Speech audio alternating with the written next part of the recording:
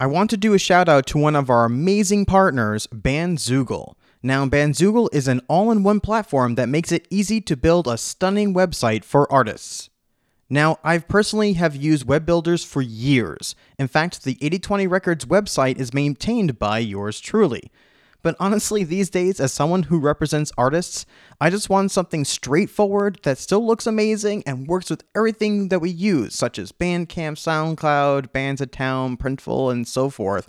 And Bandzoogle checks off all of these. Also, for those of you who have no idea how to build websites, don't worry, they make it super easy there too. You do not need to know a single line of code. In fact, after you sign up, they go step by step through each part of the process to get you up and running. Plus, their pricing is practically the same as if you paid for a web host, so really it's a no-brainer. Lastly, and most importantly, what I love about Bandzoogle is the people. Every single person I've spoken to has been nothing but kind and extremely responsive and helpful. They truly care about the artists that use their platform. And honestly, don't just take my word for it. Go listen to my interview with Stacey Bedford, the CEO of the company. Bandzoogle is also offering to all our listeners 15% off the first year of any subscription. Just enter the promo code 8020show or 8020show, like the numbers, on bandzoogle.com. I'll also put it in the description. Built by musicians for musicians. Bandzoogle. You're listening to the 8020 Show, an inside look into the music industry.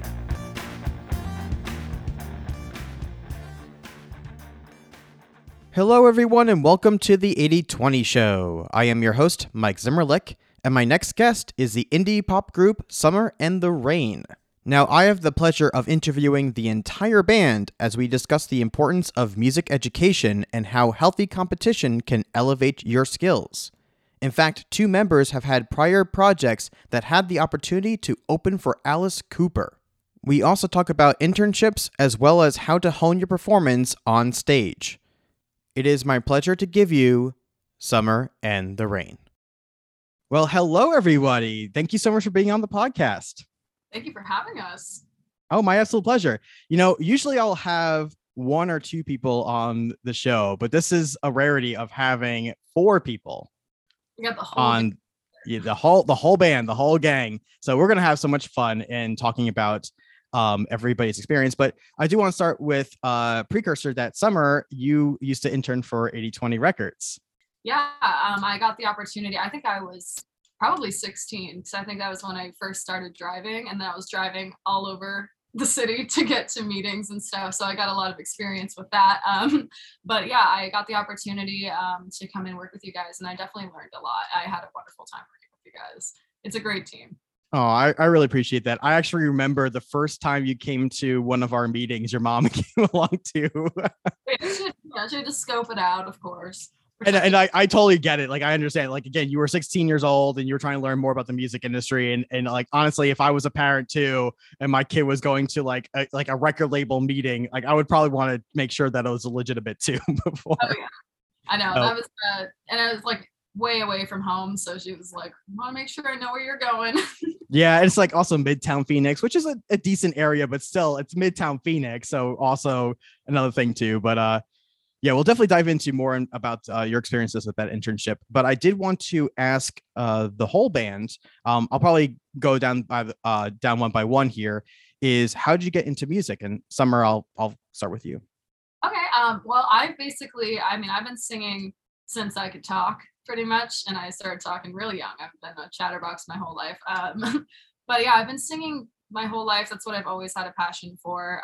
I did singing competitions when I was younger. That's kind of what helped me to grow and figure out, don't stand like this and look at the ground the entire time, stuff like that. But yeah, once I was 13, I got a guitar for the first time, so I could accompany myself. So that definitely opened a lot of doors for me. That's kind of a very big thing that I tell a lot of soloists and singers and stuff, like knowing how to accompany yourself opens a lot more opportunities for you. So that definitely helped me grow as a musician. I started doing, Proofs in the Pudding, Alice Cooper's band competition. I did stuff like that. And through that, I've been gigging ever since. That's my full-time job right now, actually. Wow, congratulations. That's incredible. yeah, it's I'm definitely very lucky to be able to do that, and I absolutely love it. Couldn't ask for anything better. What about you, Josh? How did you get into music? Well, I'm pretty much self-taught when it comes to drums, which I would consider my main instrument, although I'm not playing as much. I play bass in this band. Um, but guitar, I took lessons for a while when I was pretty young, like 8 years old. But I really took off with the drums. And so I went to a music school called Rock School. And rock is spelled with two Ks, Two very Ks. important. Rockaka. Yeah, Rockaka School. Was that here in Arizona? Yeah, in Gilbert. And basically I had like a tryout type thing, and the owner of the school told me, I just want you to be like in the house band like right now. And so that house band became Vintage Wednesday, and that Oh, was really? 5 years. And we we did Alice Cooper's Proof is in the Pudding 5 times, so we finally got it. So but yeah, through that we got to gig a ton and definitely learned a lot from it. So that's pretty much, I've been in a couple different bands since then, but I would say that's like the big chunk of my growth in music. That's amazing. Yeah. What about you, Joel? How did you get into music? So my family is all musicians. My dad and my mom. My dad came from like the LA punk scene back in like the 80s, so he was doing a bunch of underground shows. He was there for like the LA riots, all that sort of stuff. So he was big into that culture, and I got a lot of that from him. And then my mom grew up playing piano. So I started playing piano when I was about 7, and then from then I joined like band in school and started branching off into a bunch of different instruments. I kind of wanted to try them all, and I still kind of have that ambition to kind of like try playing everything at least once. Um, and from there, I started a couple of small projects in high school. One of them was with Holden. We didn't take it very far, but we had a lot of fun in that group, putting together some more interesting musical ideas rather than poppy. Um, but through Holden, I ended up meeting Summer, and then later on Josh, and then this whole group started. And then how about you, Holden? How did you get into music? Yeah, kind of similar story. I got started on music at school in 4th grade. I had to choose between music class or band, and I really hated going to music class. So I was like, I have to do band of something, and I was like, well, drums are the easiest thing. So that's what I did, and kind of fell in love with it. And pretty soon after that, I got tapped to go play in the jazz band, and so my background along with Joel was in the school jazz band, which is how we met. So that's kind of what I've always done, and yeah, that's me. I was huge into jazz band as well. I played the trumpet back in school, so I was a huge band geek. So everything from marching band, ensemble band, jazz band, like everything jazz related, especially going up to doing those trips up to NAU to do those jazz competitions, to things at MCC. I mean, you name it, I was in it for everything. I mean, I was really obsessed with jazz, especially in high school. No. Yeah. Go. What were you gonna say, Joel? No, I was just gonna say that we've done the same thing. Me and Holden were, I think probably what he was gonna say was we were in middle school together in a jazz band together, and we went up to NAU and did that whole experience. And then I went on so far into the band realm as to I marched DCI in 2018. If you know about drum corps, so I did a year of that. Okay, you did DCI. Were you part of the academy? Yeah, I marched academy on tuba on contra actually in 2018. Wow, you did too. I salute you, sir, because doing tuba in drum corps is definitely not easy. Oh, yeah, it totally wasn't. Yeah, I was really into my ex, who's now a real good friend of mine. She used to she was one of the color guards in the academy. But that's super amazing. What I always love too is that a lot of musicians do find each other because of these things, and that's why I feel that music education is so important, especially at a young age, because it's not just about learning instruments, it's finding people that you can relate with. And I know for myself, I can't imagine what my life would have been if it wasn't for music in school. whether it's with the bands themselves, marching band, jazz band, the drum corps, whatever the case is, it really, gives you these amazing bonds with people that go with you throughout your entire life. Absolutely. Yeah, I wish I had that experience. I kind of I did choir because I was like, sing, I'm gonna do choir. And I feel like that was a waste of time. I feel like I should have done band and like learned something else because choir in middle school is definitely not as much of a discipline as band is. I definitely wish I had taken that route a little bit. So then, Summer, I'm going to have to ask you the question: if you were going to do band, what instrument would you play? Oh gosh, I don't know. I think I probably would have done like flute or something. Would have been like Squidward. Yeah, I could see you being a flute player. You played the clarinet. Yeah. No. Which, by the way, I played the clarinet for a year, but I think I only liked the idea of playing the clarinet, so I didn't really go far with it. That's fair. I felt I love playing the piano, and that was another instrument that I played for a very long time.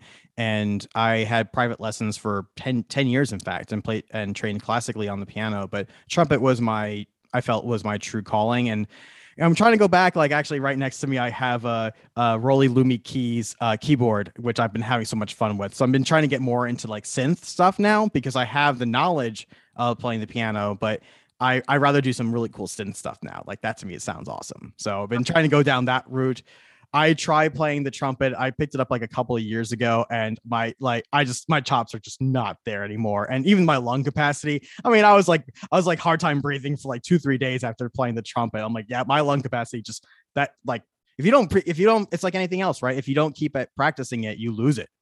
Absolutely, yeah. Yeah, I have no idea. Well, I mean, like even singing though, right? For vocals, right? That's why it's so important to practice. In a way. Yeah, in a way. No, I definitely know people who've had really strong vocals. Like this is in like grade school, but she stopped doing singing to do volleyball for like a couple years, and then afterwards she just like couldn't sing the way she used to. Like you really do have to keep with it. And during COVID, that's what I was scared about. It was like, oh no, like what if I don't sing every day and now I'm gonna like lose my voice? But it's all good. It all worked out. So, Summer, the one thing I did want to also talk about, because Josh mentioned about Vintage Wednesday and how Holden and Joel met. I do want to talk about Undecided Youth a little bit, because that was, as you mentioned, you were part of the Proof in the Pudding competition, which I definitely want to talk about more about competitions with all of you about this. But how did Undecided Youth come about? So basically a little bit after I'd learned to play guitar and did it, well enough to where I could do it in public confidently. I started going to little like jam nights to just try to get myself out there. And I ended up finding a couple members of that band through those jam nights. And we practiced for a little bit, and we started playing at some small local places. We played at like a barbecue place for a little bit. And then we picked up some more local stuff. And then not too long after, I had started doing pudding by myself, just doing it as a solo artist. I did it by myself for a year. And then the band started doing it. And through that, we definitely got a lot more like club shows, bigger shows. We got to know more people. And so that band started to grow over, let's see, I probably started it when I was a freshman in high school. So probably from when I was 14 up until 2020. So that was about like 6 years pretty much. Wow. Yeah, but definitely got a lot of experience in that. And I went through a process of learning. I'm a very like expressive performer. If you've seen me perform before, it's a whole lot. And it definitely used to be a whole lot more, I think. And I think through that process, I learned kind of how to harness that, because I kind of learned the difference between going all out and also having a little bit of control to make it a polished performance. And, also like we were doing hardcore rock songs the whole time. Like the energy was up here the entire show. And when you're doing a 3-hour show, you kind of have to learn, like, I got to reel it back a little bit. I can't be going 100% the entire time. Otherwise I'm going to die basically. So kind of learning like when to pull back was kind of a thing for me, and that, which is kind of weird. A lot of people have to learn how to come out of their shell. I kind of had to learn how to shape my shell so I didn't just overdo it, That's definitely putting it lightly, because for everyone listening, I mean, Summer, like you right off the gate were just an amazing performer. And I think that it is actually way better. I personally feel that going like scaling down than right, like you said, because it's so hard to sometimes get out of your shell. Where if you just need to hone in what you're doing, essentially at that point that's tweaking. But I mean, you used to do like all these maneuvers up on stage. I remember like you had the famous bend backwards move that you do. I mean, it was like I'm not joking. Like you were almost like where you bent backwards, almost touching the floor. Basically be until she just fell onto No, her that's back, what I was and gonna then say. she would pretend it was on purpose. So I, at the finals of Proofs in the Pudding, the year we won, it was at Celebrity Theater. We're on the round stage, and I was going all out because we had done it for several years and like not even made it to the finals, or made it to the finals and thought we were going to place and didn't place at all. So I was like, this year I'm going as crazy as I can. Like, I'm going to make it to where no one else can win this. Like, it is going to go to us. And I did a back bend so far back that my hand touched the back of my ankle. And then my knees just said, I'm done. And then I just collapsed onto the stage. Oh, no. The thing about that, if you fall, you just got to flip over and act like you meant to do it. And I finished the song on the ground, like, made it seem like I meant to do it. Maybe I can't watch that video though. I will cringe so bad I'll throw my phone across the room. Like, I just can't watch it. That's the thing though, that, and I like everyone's opinion actually on this too, is when it comes to performance, that even if you do make a mistake, 99% of the time nobody knows. Yeah. Nope, not at all. Especially with that, like, half the time, like a musician truly messes up to where they're like freaking out about it. It's like, no one really knows unless you're like, literally on the floor. Like, or you make an expression, like if you do like an eye roll or something like that too, and you advertise that you made a mistake to the crowd, then we know. Because you made it very clear that you made a mistake. But if, like you said, Summer, it's like if you just made it like you were intentionally going to do that, then who's going to question you doing it intentionally? Even if you made it even if you played the wrong note and it was very clear that you played the wrong note, if you made it look like that you intentionally played that note incorrectly, then who knows? Obviously. Right, exactly. Yeah. Yeah. It's like the thing that they preach in music school, if you've never been, then you wouldn't exactly know, but it's all about just like how you recover from an error. So it's exactly what you're saying, when you just make it seem intentional. And that's all jazz is too, because I mean, that's the joke, is that jazz is just a bunch of wrong notes, when a lot of it is really thought out and really complex, and it's actually like a lot more intense than you'd think it is.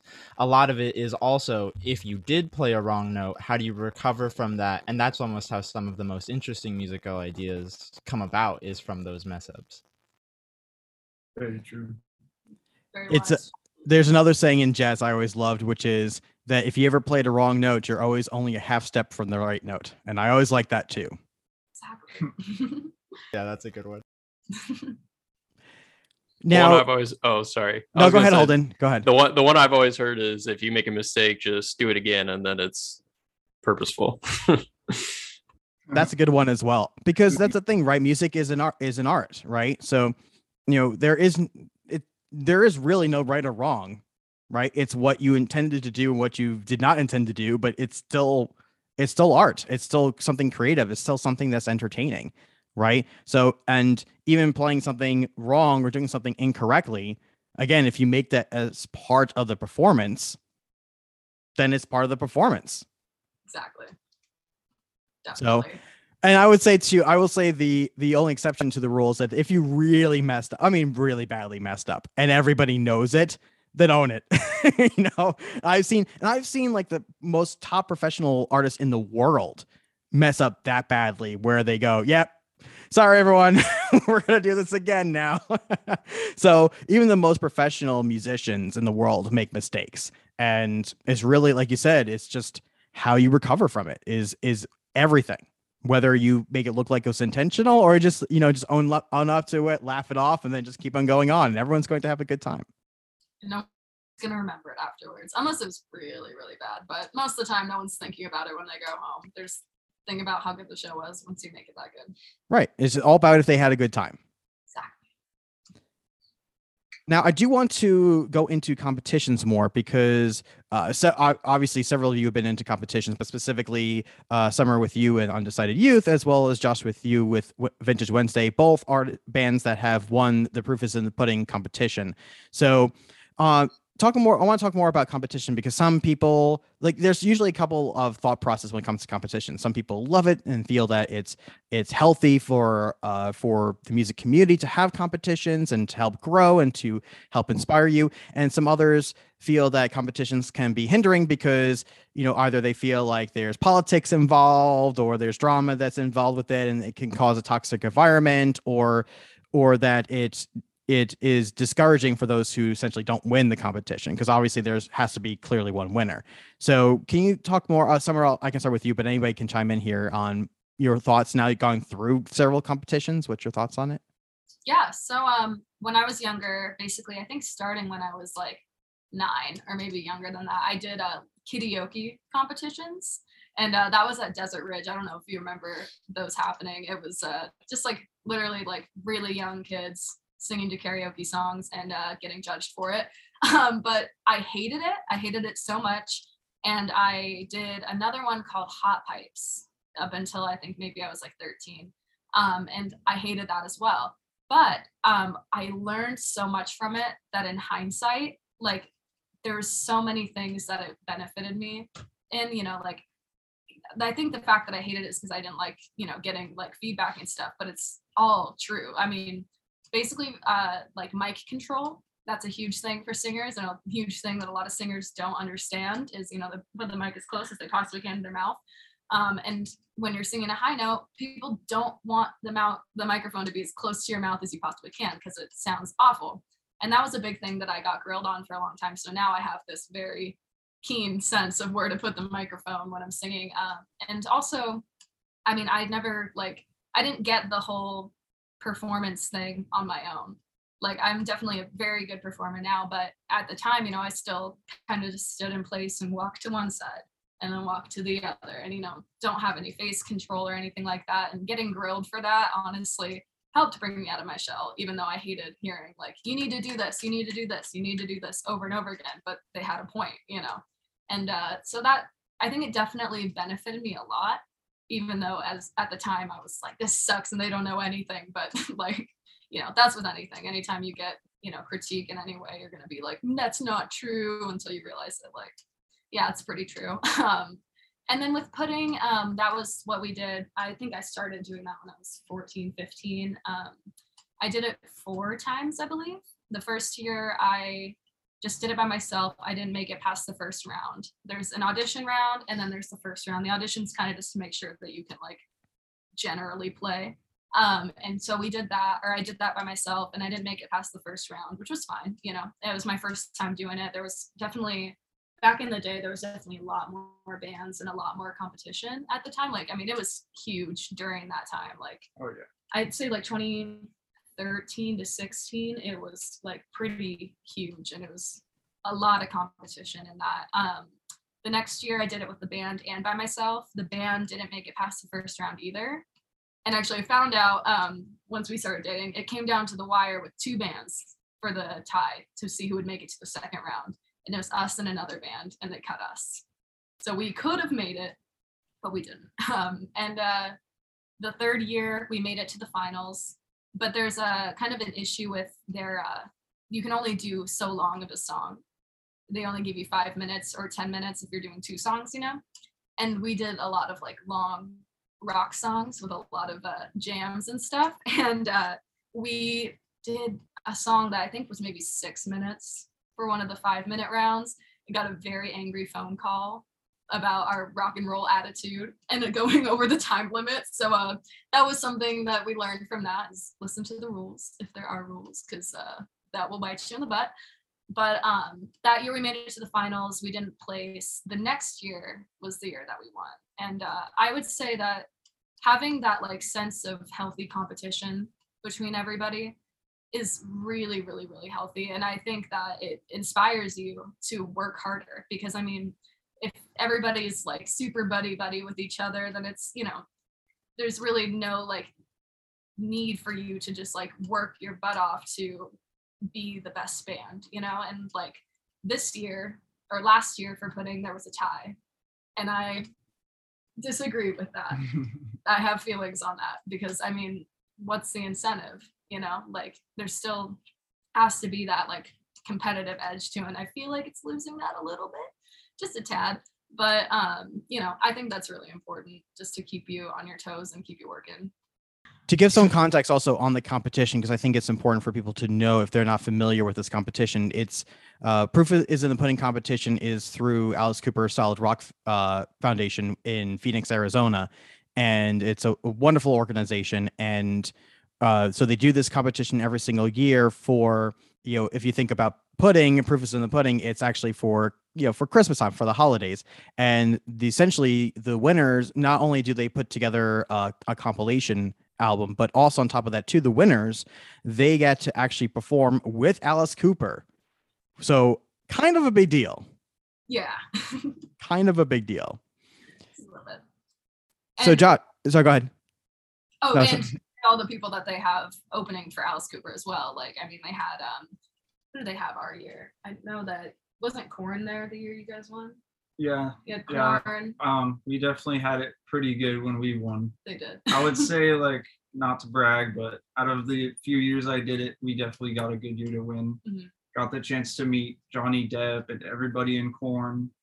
And I heard that the guys in Korn were like watching our set backstage, like really digging it. And it's just like definitely a lot of cool opportunities there. And like Summer said, I definitely believe in healthy competition. You know, and there was a point where like I remember just a mass of us in that competition were all friends, but when it came down to it, we were also competitive. Talk about, so I do want to talk a little bit more about your experience with opening for Alice Cooper. I mean, obviously that's a huge deal. So I assume that that's probably for both of you, probably one of the largest shows you've done, you know, at that point in time, correct? I would say, assume safe to say. Oh Yeah, shortest 10 minutes of my life. Yes. There's 2 songs, but it was amazing. Yeah. And yeah, it was I don't know, you should talk about it because it's honestly been a while. It has been. I mean, it's been a while for me too. That was in 2018 Yeah. that I won, and that would have been 2016 for you. There Yeah. was one band that won in between us, but we, yeah, it was really, really cool. I think, just I didn't really get to meet anybody. They were a little bit more restrictive on us with the backstage stuff. I met Larry the Cable Guy, so that's something. That's something. But, you know, you got to take your wins where you get them. But yeah, it was really cool being on the rotating stage, you know. And I dressed like a big old Christmas tree. I was wearing these like big green frilly pants. It literally looked like a Christmas tree twirling around up there.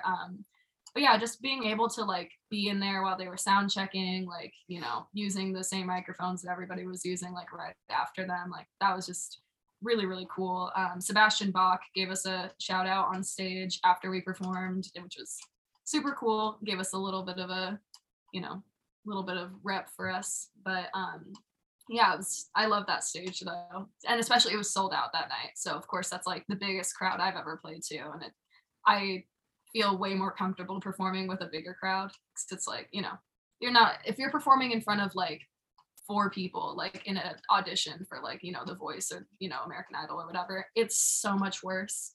It is so much worse because they're right there and they're just staring at you and you can hear everything they're saying, everything they're doing. But when it's like that big of a crowd, it just feels like so energizing. And it just makes you feel like, all right, I can do whatever I want. Like, honestly, it makes it feel so much better. It was so much fun. Rotating stage. Was it Rotating stage? rotating for you? Yeah, and I'm Celebrity theater. the Yeah. kind of person where even if you give me the biggest stage in the world, I'm still going to use everything around it. So they had, you know, the little walkway out from the backstage, and the little side part had like a slope that I climbed up on, and I was like dancing on that, whatever. I almost fell getting back onto the stage because it was rotating and I was on a platform that was standing still, but I had to, you know, kind of catch myself on that. I didn't think about it at all. Wow. But that, you know, but that's what makes the show exciting, right? Is the fact that you use the space that you have. Yeah, and everything else. Yeah. Yeah. No, I definitely, that's a common theme. Like anytime I'm on an actual stage, I'll find something around it to get on instead. Now, Joel and Holden, I do want to talk to you and see what your thoughts are on competitions. I mean, Joel being, part of Drum and Bugle Corps, that's a big part of what that's all about, is the competition. So do you feel the same way? What are your thoughts on for competitions? Yeah, my competition background comes less from like the rock band era because like I don't really actually have much experience with like pudding or anything like that. All my stuff is more classical from school and drum corps, and that goes back to like I mean in middle school we had like assessments. And that wasn't really a competition, but that's kind of where it started because we would have friends at other middle schools and we would like compare how our bands did or, compare like who got a better rating, even though that didn't really matter at that time. And I think that that's all healthy. I mean, I feel like it's almost human nature to kind of want a ranking of things or to know like what's better than what. I feel like that's kind of, I mean, you can see it with like the popularity of like tier lists and all that sort of stuff. We really love ranking things and having an order.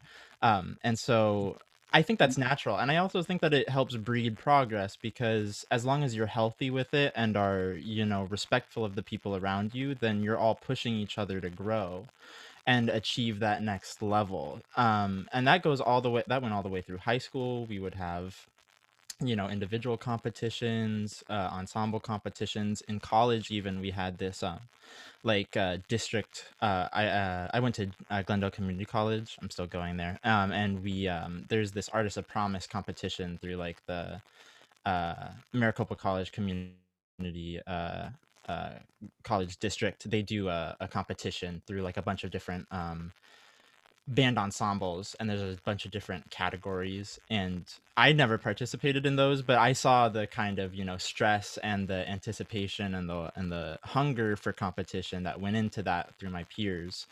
And I think that it all works as long as you're all respectful, like they were saying, healthy competition, as long as we're not using it to put other people down and push on them and degrade them, then everything is fine. Just as long as we're having that healthy mindset, it all works out. How about you, Holden? Any thoughts on competitions? Yeah, I mean, I'm intrinsically a very competitive person and in kind of all things. That's just always been who I am. As far as music goes, kind of similar to Joel, I don't have a ton of experience with the big music competitions, but certainly in school, you want to be the best, and you have chair tests, and somebody's got to be first chair and somebody's got to be last chair. And I had a specific instance in jazz band, which is the band where I met Joel. I was playing in that band in 4th through 6th grade, and then I left that band because my family and I moved out of state, only to then come back the next year. So for my 8th grade year, I rejoined the band, and by that time, another kid a year younger than me had joined, and he was the drummer, and so we kind of battled it out for that spot for a while, and it was very. I see Joel smiling because he knows how contentious it was. And for a long time, we actually really didn't like each other, and then kind of towards the end of high school, because we went to the same high school, we developed a much friendlier relationship, and kind of had admiration for how much we both push each other. Because I actually stopped playing the drums for a period of about a year to a year and a half. I was like, I'm bored with the drums. I feel like I'd plateaued. This was around sophomore year in high school, and I quit playing the drums entirely. I started DJing. So that was my musical experience at that point. And then one of the things that motivated me to come back to drumming was I saw a performance that he did, and I was like, oh, I gotta top that. I know I can do better than that. And that was a reason why I came back to it. So I really have a lot to thank for that competition, certainly.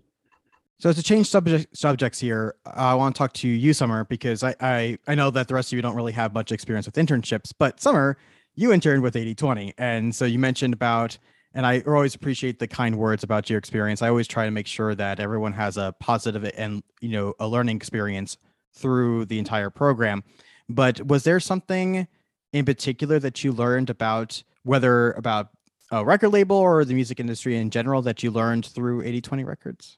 Yeah, I mean, it taught me a lot about the importance of like promotion and using social media, and also, all of the different tools that you can use for that. I mean, that's definitely benefited me a lot, like learning how to organize your posts and things like that, and have things like ready to go, and having like a time limit and having a general schedule for stuff. I think that's really important, and something that I could probably stand to implement in this band a little bit more. But it's definitely a huge part of being successful in music. And like, I personally I kind of loathe social media, even though it's something that you have to have. I feel like it's a necessary evil.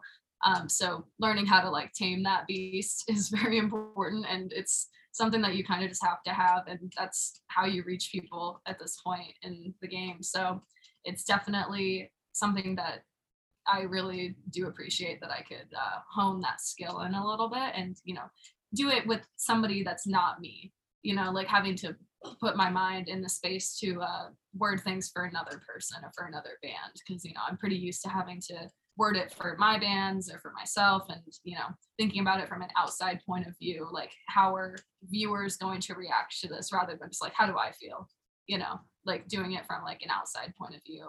That definitely helped me a lot. And working in the team too, like just having like brainstorming sessions, I love doing that, where we're just kind of trying to figure out, like, I think we talked about this podcast like way back then. Like, I'm pretty sure this podcast was kind of in like planning stages at that point, if I remember correctly. I remember seeing it on the whiteboard, Yep. and It was definitely on the works at that point in time. oh yeah, my role was drawing little doodles on the whiteboard to just make it a little more fun. That was so much fun. Yeah, it was either you or Emily, so we're doing those.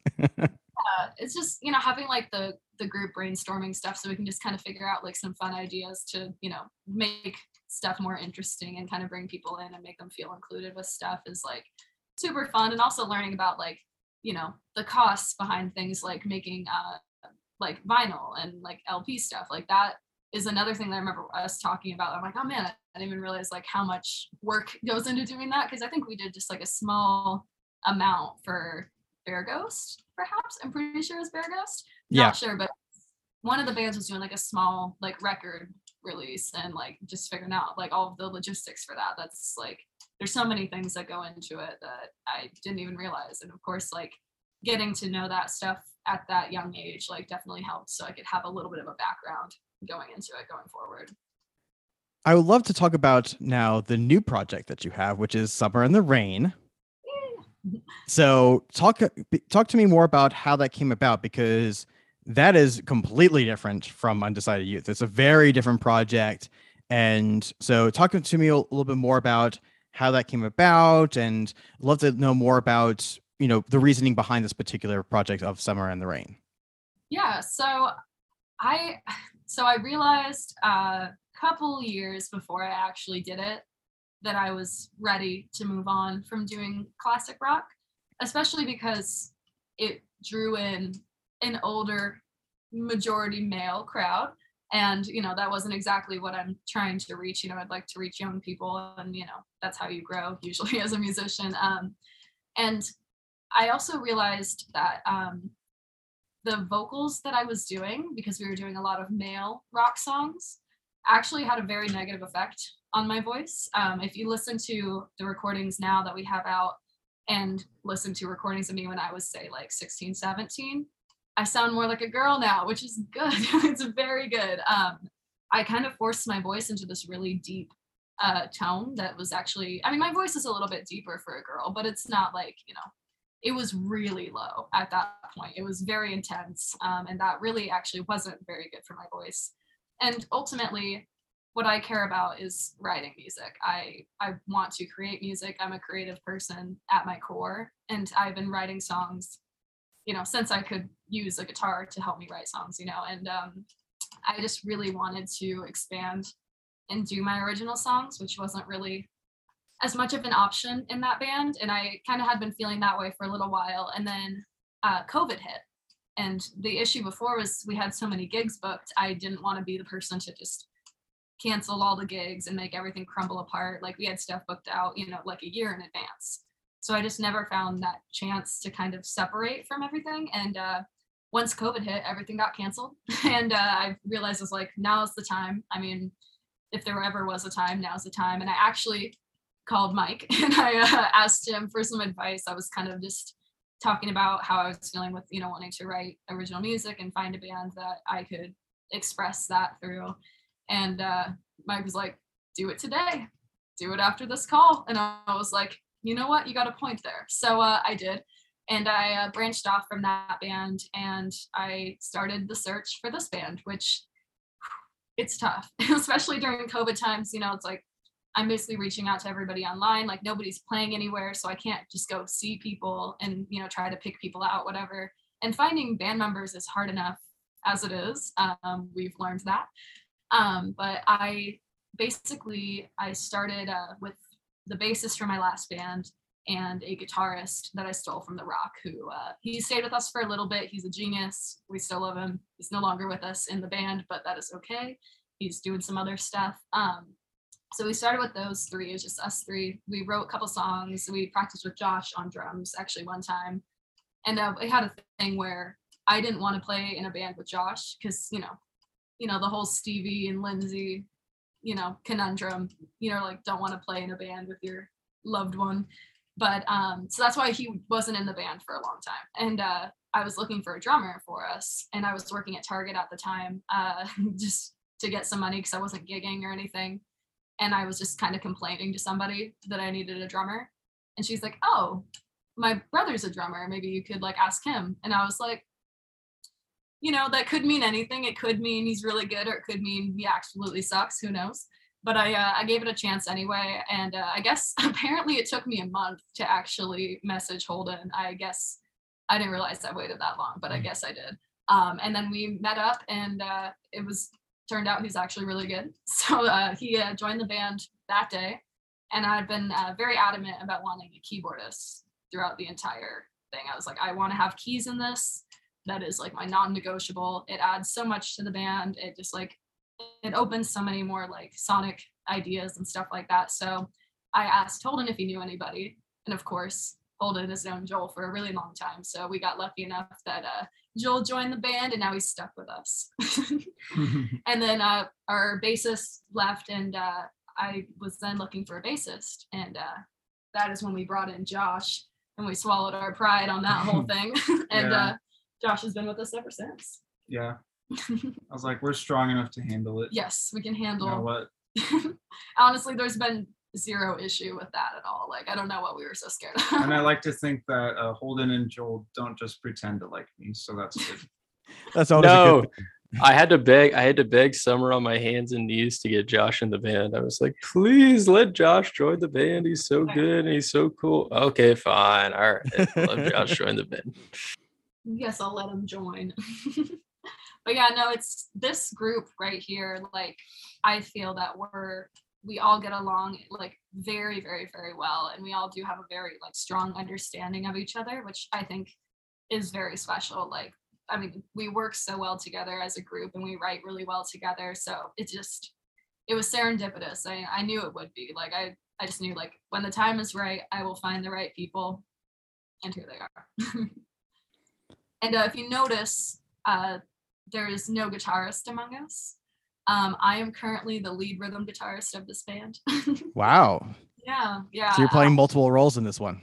Yes, Rhythm. I'm the lead rhythm guitarist. Yeah, that's what I've been saying. I'm an okay guitarist.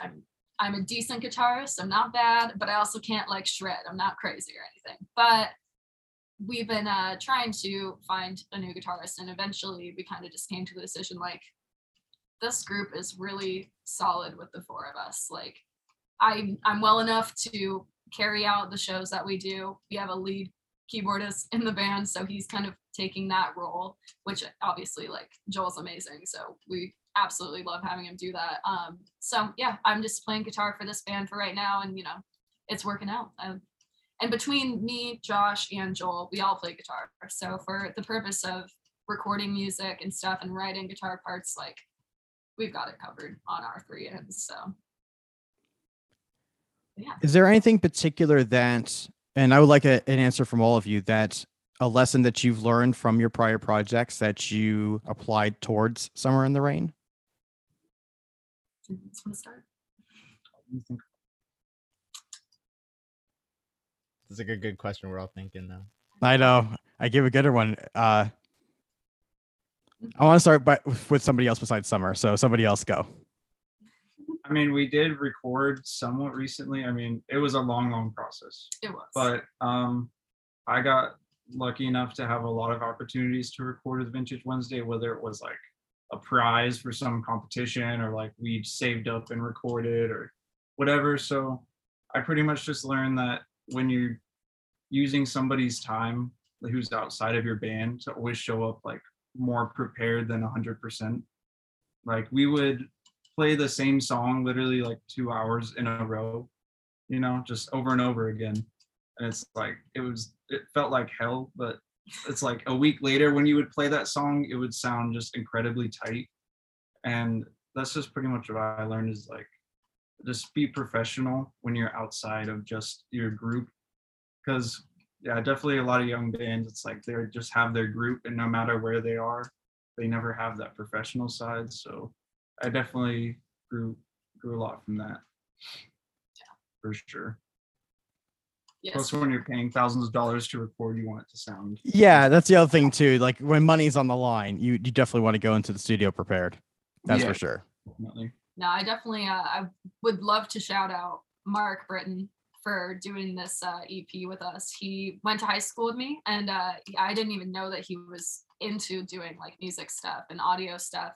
And we reconnected after high school, and we did all of this EP at Mark's house. Like we literally did it in a tiny little room that was shaped like a Happy Meal.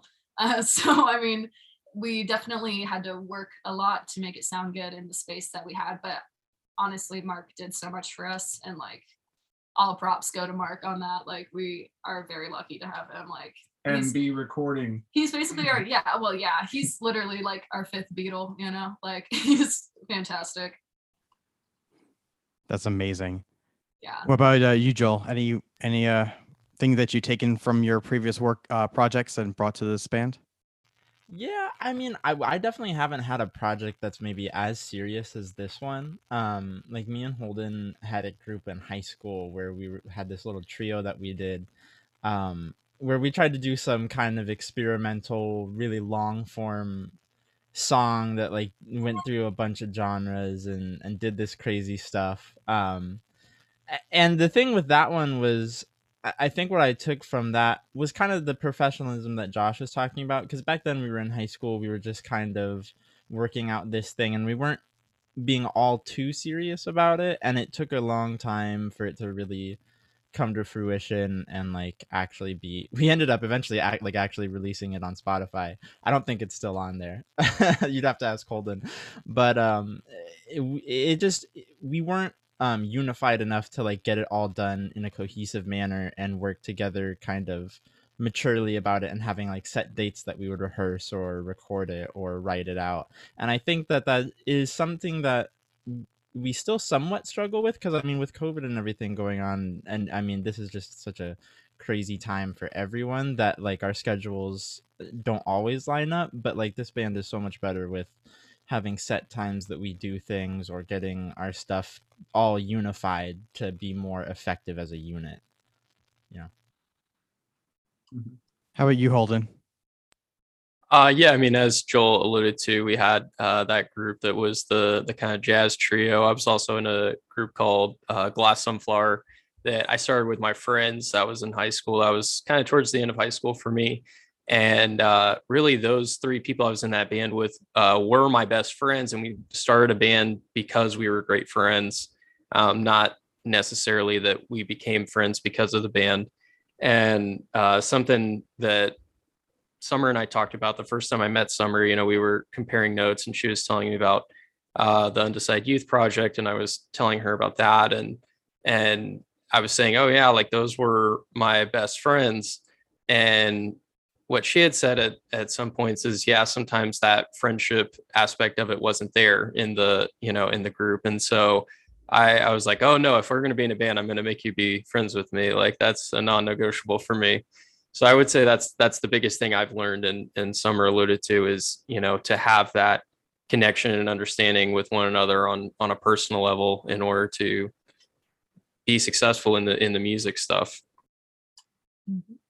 no, definitely having the aspect of friendship within the band dynamic is actually definitely something I was very much missing with the last band. I mean, that was a huge part of it. And like, even like having the writing process be between everybody and having it be something that you talk about, and even, you know, getting no's on ideas, getting things that it's like, oh no, maybe that's not going to work. I mean, there wasn't even really much of a discussion aspect in the last band. It was kind of just, here's what it is, and this is what we're doing. And I would say, hey, what do you think about my thing? And be like, yeah, it's good, you know? And that's kind of how it worked. So it was kind of like a bit of a culture shock for me coming into this, and then sometimes being told no and being told like, maybe that's not the right thing. And like, I had to kind of learn how that working in a group dynamic works, because I didn't really have that much of an experience with that. And it's definitely necessary. Like, I mean, obviously the reason why we've got 4 people here is because 4 brains put together is more powerful than just one, you know, and I've got 4 very powerful brains here in this band. So yeah. I like how you included yourself. I know. In that. I said, well, okay. I'm used to having 5 people in the band. Now we're a 4-piece. But She's you know what? also very humble. I'm gonna be confident. I've got a powerful. Yeah, no, you totally no. You need to be absolutely. I see in the Zoom call 4 amazing people, and I'm not including myself on that one. Let's make it 5. Oh, thank you. I appreciate that. Yeah, All right, so we can wrap it up here. I do wanted to ask all of you as well, if you have, for any artists that are just getting started, I know how daunting that can be. Do you have any advice for anybody? If you were to, knowing what you do now, were just getting started in pursuing a career of music, what would be the first thing that you would suggest for someone to do? One of the biggest things that I've always kind of told people is, I know a lot of artists don't like watching videos of themselves. I know I was the same way. Yeah. Like if somebody turned on a video of me when I was singing for pretty much the first half of my life, I would leave the room and plug my ears. Like I hated it. I could not watch it. And then I came to the realization like, why do I feel that way? Why do I feel like I can't watch these? What is the thing that's making me cringe so bad that I need to leave the room? And a lot of artists just won't watch videos of themselves. And that is huge, because the moment you feel about something, pinpoint it, watch it again, figure out what you did that made you feel that way. Because I mean, you're your own greatest critic and your own best teacher. I mean, you'll figure out immediately the things that you do and don't like about a performance. And the more you practice and figure out the things that you don't like, the more tolerable watching videos of yourself will be, until you get to a point where you're like, yeah, I do like that. I did pretty good there. You know, that's just a big thing that I feel like a lot of artists struggle with. I should take that for myself, because I don't like listening to the podcast episodes. I usually don't listen to them once we're done. It goes across to my post-production crew, and thank you, Moira, for doing all this, because there's no way I could possibly edit them afterwards. So I should probably take your advice, Summer, and actually listen to try to be even a better host. Well, no one likes listening to their own talking voice. That's true too. And it took me so long to give me the courage to do the podcast, but still, probably is a good idea too, like you said, because you are always going to be your best and worst critic, I would also say. Yeah. What about you, Josh? What'd you say? Some advice, I would say, don't ever try to be too similar to somebody who you might idolize. Try to make it to where nobody can compare you to anyone. You know what I mean? I'd say that's the most important thing. If you really are trying to set yourself apart, I feel like that's a pretty general goal that applies to everyone. Because it's easy, like if you're just trying to write a song by yourself, like, oh man, I love this band or this genre of music or this artist, and then you get that in your head and you want to sound like them because you idolize them, even if you don't realize it. But I'd say to just try to get away from that, because they already exist and there's only one of you, so try to bring that out. Yeah. High five for that one. High five for that one. What about you, Joel? I'd say that my advice would actually be something that I also still struggle with, is that like the music industry, I mean, as far as we've gone into it, which I mean isn't as nearly as deep as we could have been so far, is that it's a social thing. And I struggle with that sometimes, because I have a hard time maybe reaching out or making connections with people that I don't know all too well. But it really is a game of knowing people and knowing where to go to find gigs or to find connections, to find musicians, to find maybe opportunities to like make a relationship with a bigger band and then try and get to like open with them or something like that. I mean, Summer's basically our booking agent because she has all those connections, you know. Maybe like someone like me, I don't have, since most of my stuff was school and educational music, I don't have those connections in like the local scene and, you know, in bars and places to get those types of gigs. And so I think that that's really important, is the social aspect of it that I'm still trying kind of to delve into, you know. How about you, Holden? You're the last one. I would just say for people in particular, those looking to be part of a band, is it's kind of cliche, but you just have to be a team player. I think the number one thing that kills great bands is egos trying to duel it out to see who's the best. And at the end of the day, this is a collaborative process, and it needs to be an equitable and democratic process as well. Because songwriting is, you know, making a series of decisions until you don't have any more decisions to make, and things can get contentious, you know, and sometimes that's healthy and sometimes it's not. But you know, I think something that everyone has to do is just check your ego at the door and try to think about what's best for the band. And you know, if you keep that at the forefront, then it's hard to not do well. Absolutely agree. Well, thank you so much, all of you, for being on the show. I really do appreciate it. Summer, I will say also that I am ridiculously proud of you on, you know, it's so amazing to watch you grow as an artist, going through not only 80/20 Records, but just seeing you grow through all these different projects. And I'm so excited for the Summer and the Rain. And you know, only sunshine going ahead. I'll put it that way. Only sunshine going ahead. Which I would like to say, we just released our first EP. Very proud of this little guy. It's called Sundrop. I actually made the album art myself. It's a picture about like this big in real life. It's all National Geographic magazines that I collaged together, and it's very textured and fun in real life. It glows in the dark. You can't see that on Spotify, but that's cool. In the dark, it's pretty cool. But yeah, we would love if you guys could check out Sundrop and give it a couple listens or so. Oh, absolutely. Songs on there. It was a collaborative effort from all of us, and we're all very proud of it. I'll definitely make sure we put it in the description for everybody to check it out. I've listened to it. It's amazing. So definitely everyone take a listen to the EP. Heck yeah. Awesome. Thank you guys so much. I really do appreciate it. Thank you. Thanks for having us. Thank you so much for listening to the 80/20 show. If you haven't already, please subscribe or follow. If you enjoyed the episode or this podcast overall, please leave us a review or comment on our socials, which you can find us at 8020 Records on pretty much all platforms. You can also check us out on our website at www.8020records.com. And as always, be happy, be healthy, and be productive.